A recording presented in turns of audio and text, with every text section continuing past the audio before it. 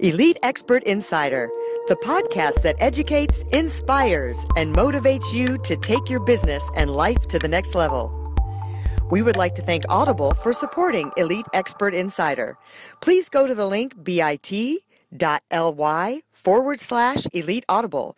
That's bit.ly/Elite Audible. And get a free 30-day trial to show your support. Thank you, Audible. Now to Elite Expert Insider for conversations with industry leaders. Hi, it's Melanie Johnson here with Jen Foster for another episode of Elite Inside Expert. And we have a special guest today, Beverly Kyer. She's going to talk about what it's like to have compassion fatigue. She's going to tell us exactly what it is and what you should look for and how to overcome it. She's written a couple books on the subject, and it's really a hot topic right now with our whole population getting older. So we can't wait to talk to her. So Beverly, thanks for joining us today. Thank you. Nice to meet you. Well, tell us, for those of us who don't know, what exactly is compassion fatigue? Compassion fatigue is a syndrome that very much mirrors post-traumatic stress disorder. It's a condition that impacts people who are directly impacted by a traumatic event or life experience that is overwhelmingly stressful, and more stress than typical stress, like being on the line of DMV or in traffic. But this stress has such a chemical impact. The people who have compassion fatigue are the ones who are providing service directly as human service providers, rescue workers, emergency workers, health workers, and family caregivers who are working intensely with people who are struggling, people who are suffering, people who have a lot of demands to take care of their physical, mental, and emotional needs. So the impact on the caregiver and the service provider is a secondary or vicarious impact. And the stress of the work, no matter how much you love and care for people, it is very, very taxing emotionally, and it is very, very taxing on the human body. So that's essentially what it is. Some say, some of the original authors of this subject said it is the cost of caring. And it happens really because oftentimes, or maybe most times, as I'm learning more and more, the person who's providing that kind of care and service do not consider the impact on themselves, and they do a fair or poor or no job at all in terms of doing self-care concurrent with what they're giving out to others. They just don't take care of themselves sufficiently, and so it takes a toll. And what's important to understand is this not tired in the way that we think of for just having heavy day work and coming home taking care of the family, but it's a chemical reaction that happens with this kind of traumatic stress. Why I say it's traumatic because it is more extreme than everyday stresses that the normal general population faces. So that's essentially what it is. But it gets to interfere in every domain of a person's life, that stress. They just push and push and push, drain.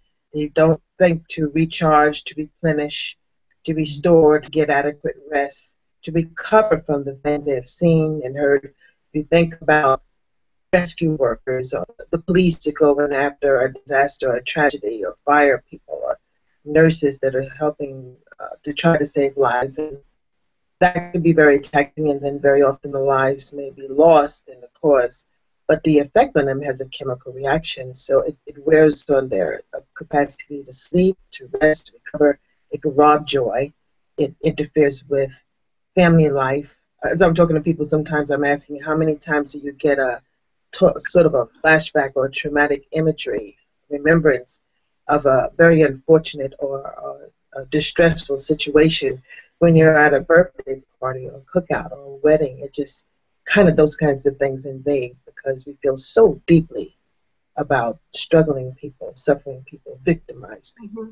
Mm-hmm. So that's kind of what it is in a nutshell. There's so much more to say about it because it has major, major symptoms that impact people cognitively, emotionally, behaviorally, interpersonally, spiritually, and physically. It really has major physical impacts that could be highly detrimental. It could be near fatal, and it could be fatal. If people persist in not doing intentional and consistent self-care.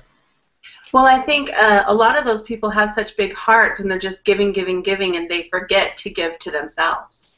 And so I think it's great that you've written the book. What was the title of your book again? So the title of my book is Surviving Compassion Fatigue. It's Help for Those Who Help Others. And I also subtitled it The Story, the Mission, and the Gift. Yeah, that's wonderful. Because I think a lot of the stuff you have in there just really will help those people that already have such big hearts to look and turn to themselves and give themselves that time and help themselves to, to give themselves the self-care, right? The care that you're giving others. They say that. I like to call it, give yourself self-compassion, practice some of that. Yeah. And the population is getting so much older. I've heard figures on people who take care of Alzheimer's patients or dementia patients, especially if they're trying to do it at home, that a lot of times the caregivers are dying before the patient is dying. That is exactly what the statistics are. If you think of the average man or woman, they have work, they have a home, and they're taking care of their elderly parents, or even a sibling, other relative that's sick. They're taking care of two households. They're managing the medical care, the appointments, the physical hygiene, the feeding of another person, and trying to juggle their lives. And this is extremely, if you just think, when you come home, those of us who work a normal 8-hour job and you come home, well, you do some family stuff, and you're tired and fatigued and you're looking forward to rest. But to come away from your work and start all over again to manage someone else's life, you can just imagine. And the loss of sleep, the physical distress. I was just recently, there's somebody very near and dear to me who had to leave her home and husband, not permanently, in California, and move all the way to the East Coast to take care of her. Both of her parents have fallen on really, really significant illnesses, and one of her parents at this point cannot move, needs to be turned over in bed, and he's very, very weighty. And he was a young mother trying to manage all of that, and he'll still stay connected to her home here. This has been going on for her a year, and she's very, very stressed, very, very stressed. Her husband is picking up now at this point and trying to pack down and work virtual from his job and move over there to help her manage all of that. And so it's so prevalent, like you said, Melanie. The numbers are absolutely phenomenal. People live longer, and it's growing. And if I go into an audience to speak of, let's just say, 30 people, it's probably 20 of them taking care of family members. That's a lot. In addition to managing them. That's a lot. And that number's not going to get back. No, because the population is growing older and older. The largest group of baby boomers is getting older and older. We're right in the heat of it right now. Mm-hmm. Tell us, how did you get into this field? I got into fields because I was a social worker. I still am a social worker. And I came out of social work and went to work with children with cancer and leukemia and helped those parents through that ordeal. And from date of recovery, date of diagnosis, through a horrific treatment protocol, and then many of them did not make it. So I was helping the parents through that awful loss. And then some years later, I went to work with veterans with post-traumatic stress disorder, returning from Vietnam. And that was a very complex situation of people who were so devastated, traumatized by the war. Now, this is post-traumatic stress disorder. This is direct trauma. They were struggling with the difficulty of trying to reintegrate, and that wasn't working, to their homes, to their families, to the communities, to something that looks like a normal life. Depression, suicides galore, alcoholism, to try to cope, domestic violence. And I wound up working also, because the organization was Operation Outreach. We needed to also incorporate intense work with the families, marriages, partners, and the children of the veterans to help them cope. It was a new learning for us, but I was so invested in both of those populations, and I really just dug deep. I saw the need, and I think we could get so consumed. I knew I did with caring, and I felt strong. I felt so strongly purposed and so strongly mission to help, which was such a clear um, need, and didn't even realize it was overwhelming to me. I just exerted energy, and at some points there were some changes in me that I didn't necessarily notice in terms of my mood and my emotions and my behavior. And I could cry over spilled milk and was clumsy and having accidents and nervous kinds of reactions, hyper vigilant and hyper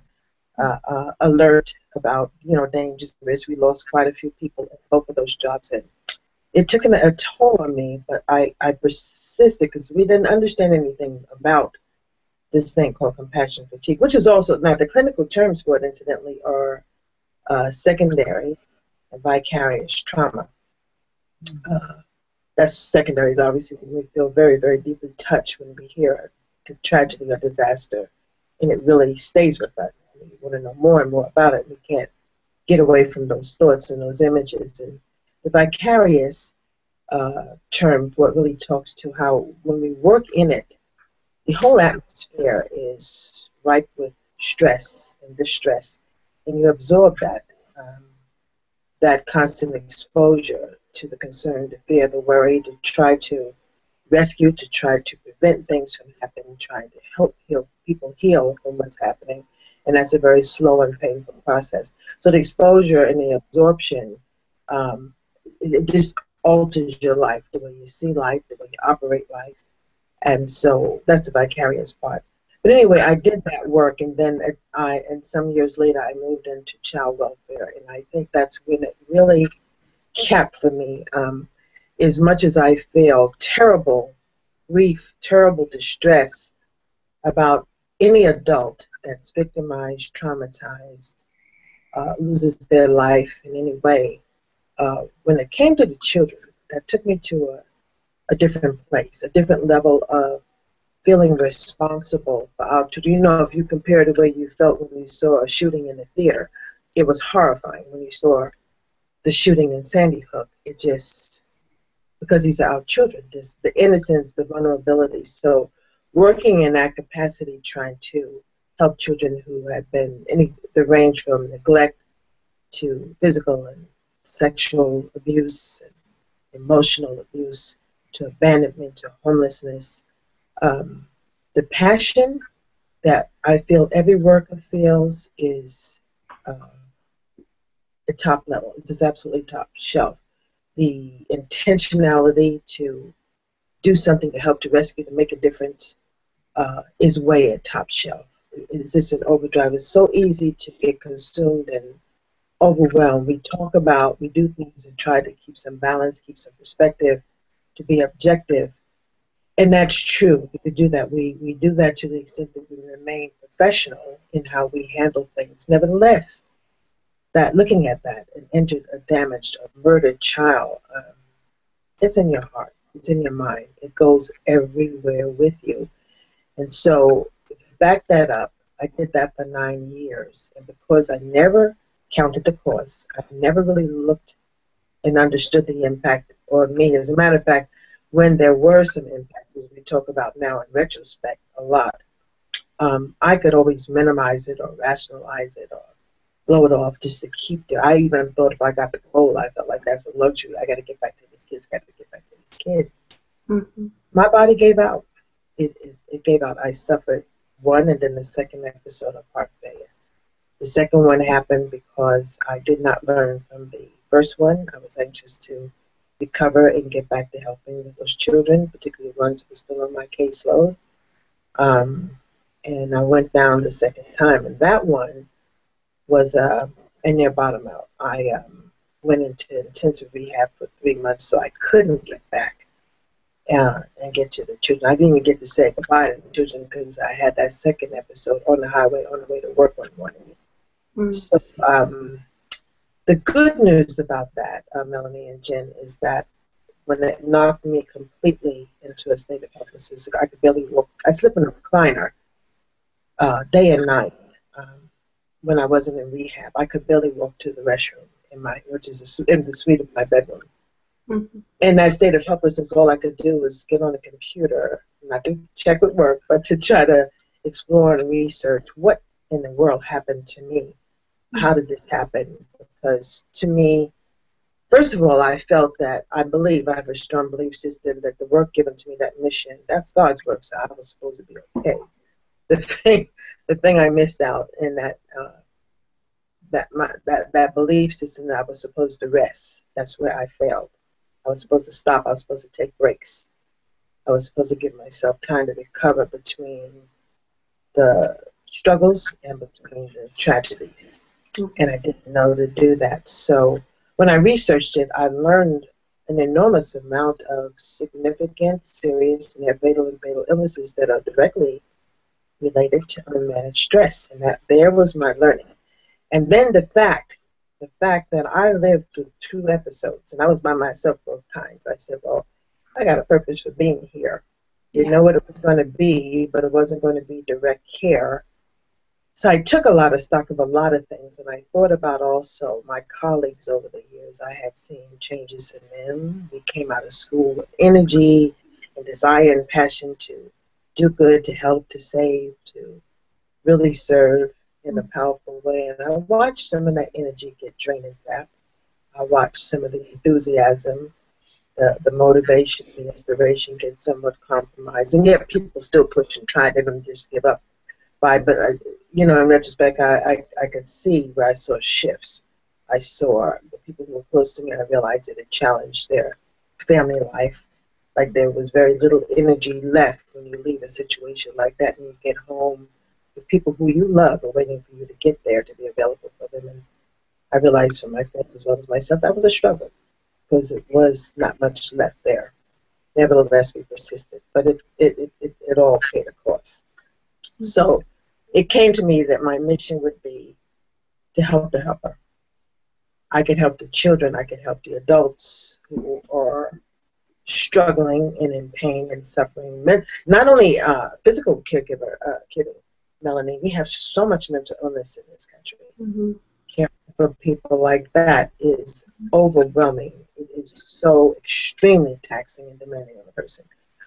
So I wanted to help all of the people who help in all of the fields. There's a whole range, all the medical and mental health and service providers and legal, such as juvenile justice people, the people in the probation departments, all of the counselors and mediators and court personnel, and emergency response teams. I sit down and do a lot of work with a number of them. So But that became my mission. That became my mission. So tell us, what are some of the things that someone should look for that is a caregiver to know that they are starting to have these signs, and what should they do, even for someone who's going to start to take care of someone, what should they do to make sure they don't get this? Well, let me start with your last question. If you're going to start to take care of someone, is to understand the risks right up front. And people often feel because you love people and you have a responsibility to people, like the elderly people who are taking care of their grandchildren and grandchildren because the parents may have lost their lives or they're gone for one reason or another, is to come up with a plan and incorporate as much help as you can from the start. When I say a plan, is what are you going to realistically be able to do? What are the needs in the other household? Are they coming home to you? They're going to be in your house, and how is that going to work out? Where they're going to be? Who's going to share responsibility? If you're going to go to their house, that's another level of care, and that definitely means try as best you can to include many other family members, dear friends, members from the church, members from the community, to kind of rotate some of the responsibilities as opposed to people mistakenly taking them all. Somebody else should be doing the shopping. Some people should alternate getting them to their appointments. Some people should alternate going to the pharmacy to get medications or doing the bathing and personal care and the feedings. But to make a plan and to share the responsibility. That's probably the hardest thing. Don't you think that's kind of the hardest thing for people to do, is to share the responsibility? Because I think a lot of times people feel like, oh, well, I can do it all, I can do it all. Or they think, well, I want to give, I don't need to involve other people. But the truth is they need to have that compassion for themselves, like you said, and involve other people and share that responsibility. Mm-hmm. Love in that vein could be pretty deceptive. Most all of us feel that we could do it. Mm-hmm. We should do it. And that's where we run. If you don't have the expectancy.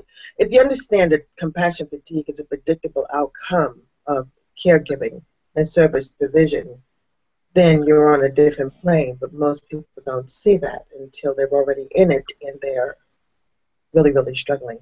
Mm-hmm. The other piece of that, too, is that, as you said, Jen, that's really, really difficult. That in many families, and this goes across all cultures, usually one person is identified as the one who should be doing it all. And I notice that there's a resistance on other family members who really, really share that thing. But I think also that the caregiver, the identified caregiver, bears some responsibility, such as myself, for setting a precedent that we can do it by ourselves, and then people don't engage later. What I'm asking people to do is to make a plan and to try to garner a group of supporters to share from the very, very, very beginning before you get into it. Mm-hmm. That's great. Well, So, you have another book called A Blueprint for Self-Care, and I think that little guide really does help the caregiver in taking that compassion for themselves. So people should read that. I was very, very deliberate. I was very deliberate in that book to be very, very, very basic, very, very simplistic things that people forget about, and people think about cost when they look about getting help. But these were just some basic things that had nothing to do with cost.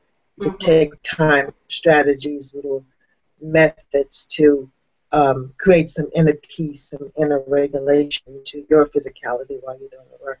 Yeah. Beverly, do you think people get desensitized after a while for their compassion? Yeah, they do. They get numb to it. They ignore it, dismiss it, and they don't realize it. I can honestly say, with my background, it's surprising to me. I think all healthcare providers in our training, we're very sensitized to other people's struggle. And it is something in us that makes many of us, if not most of us, not recognize, be sensitive to our own. Dr. Anna Baranowski, she was my trainer. I went to Canada to study. She's a traumatology institute to be certified in compassion fatigue. And she said that we in the helping fields primarily have something that's called a disease of adaptation. In other words, when it comes to us, what little distresses or signals or tides or little irritations in our bodies, we could, make excuses for, ignore, rationalize, minimize, and just keep on moving, keep client focused, keep suffering our primary focus, but not ourselves. Awesome. Mm-hmm. Do you have your books there with you? Yes, I do. I have my books here with me. Let me see if I can show one. Yeah. So this is believe it or not, this wound up being the first book, the little blueprint that you were talking about. And let me know if I'm holding it right. Yep, this is a blueprint for care. Jen, you worked on it. That's available on Amazon. Yeah. Yeah. And so this is a really, really basic, nice carry around self-piece, a way for creating time and space and a peaceful healing sanctuary for those in the helping professions and for caregivers. So this is actually the first book, which was an extraction from my main book, the Surviving Compassion Fatigue book. And I love this cover. I love this cover. It speaks to the strength of people who are doing that kind of care for others. I love that. It could be somewhat by yourself, but awesome. Yeah. It shows a vulnerability and a strength in people at the same time. Yeah, but I love the title. The title means a lot to me because I wanted to give to people who really walk into a problem where others may walk away. Others don't notice. Others are not aware of. But people in these fields, people who go into their homes and loved ones, are very, very precious people, very, very wonderful, special people. So that's why I made the title such as that. And I love what you're saying, kind of to summary, that if you know you're going to be doing this, or you already are taking care of somebody, whether they've had a trauma, or we've had so much tragedy in our country lately that people are having to go through a lot of trauma, to make sure that you make a plan. Don't feel like you have to be in control of the whole situation and do everything, to delegate to other people, and to take that time for yourself is the other point you really made, whether it's just going for a walk, or going for a massage, or just doing something that's for you, just even sitting outside and recharging your batteries. So I think those two things of making that plan and make sure you carve out that time for yourself, and to spread the jobs out to everyone else. I think that's a great advice for someone to start if they're in that situation or about to be. Absolutely. Absolutely. Well, thank you, Beverly. We really appreciate you coming today, and we will have your books up on our website, and Jen will put a link up there so they can get them. Mm-hmm. And I know, as so many people are involved in doing this, I think it's so timely, and we really appreciate you coming by today. We want to remind everyone to subscribe to our podcast. Please leave us a review. We would love to hear from you, and pass it on to other people to share it with them. So we'd love to have you subscribe and give us a review, and give us some love, share some stars and hearts with us. See you next time. This is signing off for Melanie Johnson, and there's Jen Foster. Hi. Thanks, Beverly. For more information about us, go to EliteOnlinePublishing.com. To get your free book, The Accomplishment and Success Story Starter, simply text your name and email to 832-572-5285. That's 832-572-5285. We'd also like to thank Audible for supporting Elite Expert Insider. To get your free 30-day trial, please go to bit.ly/Elite Audible. That's bit.ly/Elite Audible, and get your free 30-day trial to show your support. Thank you, Audible.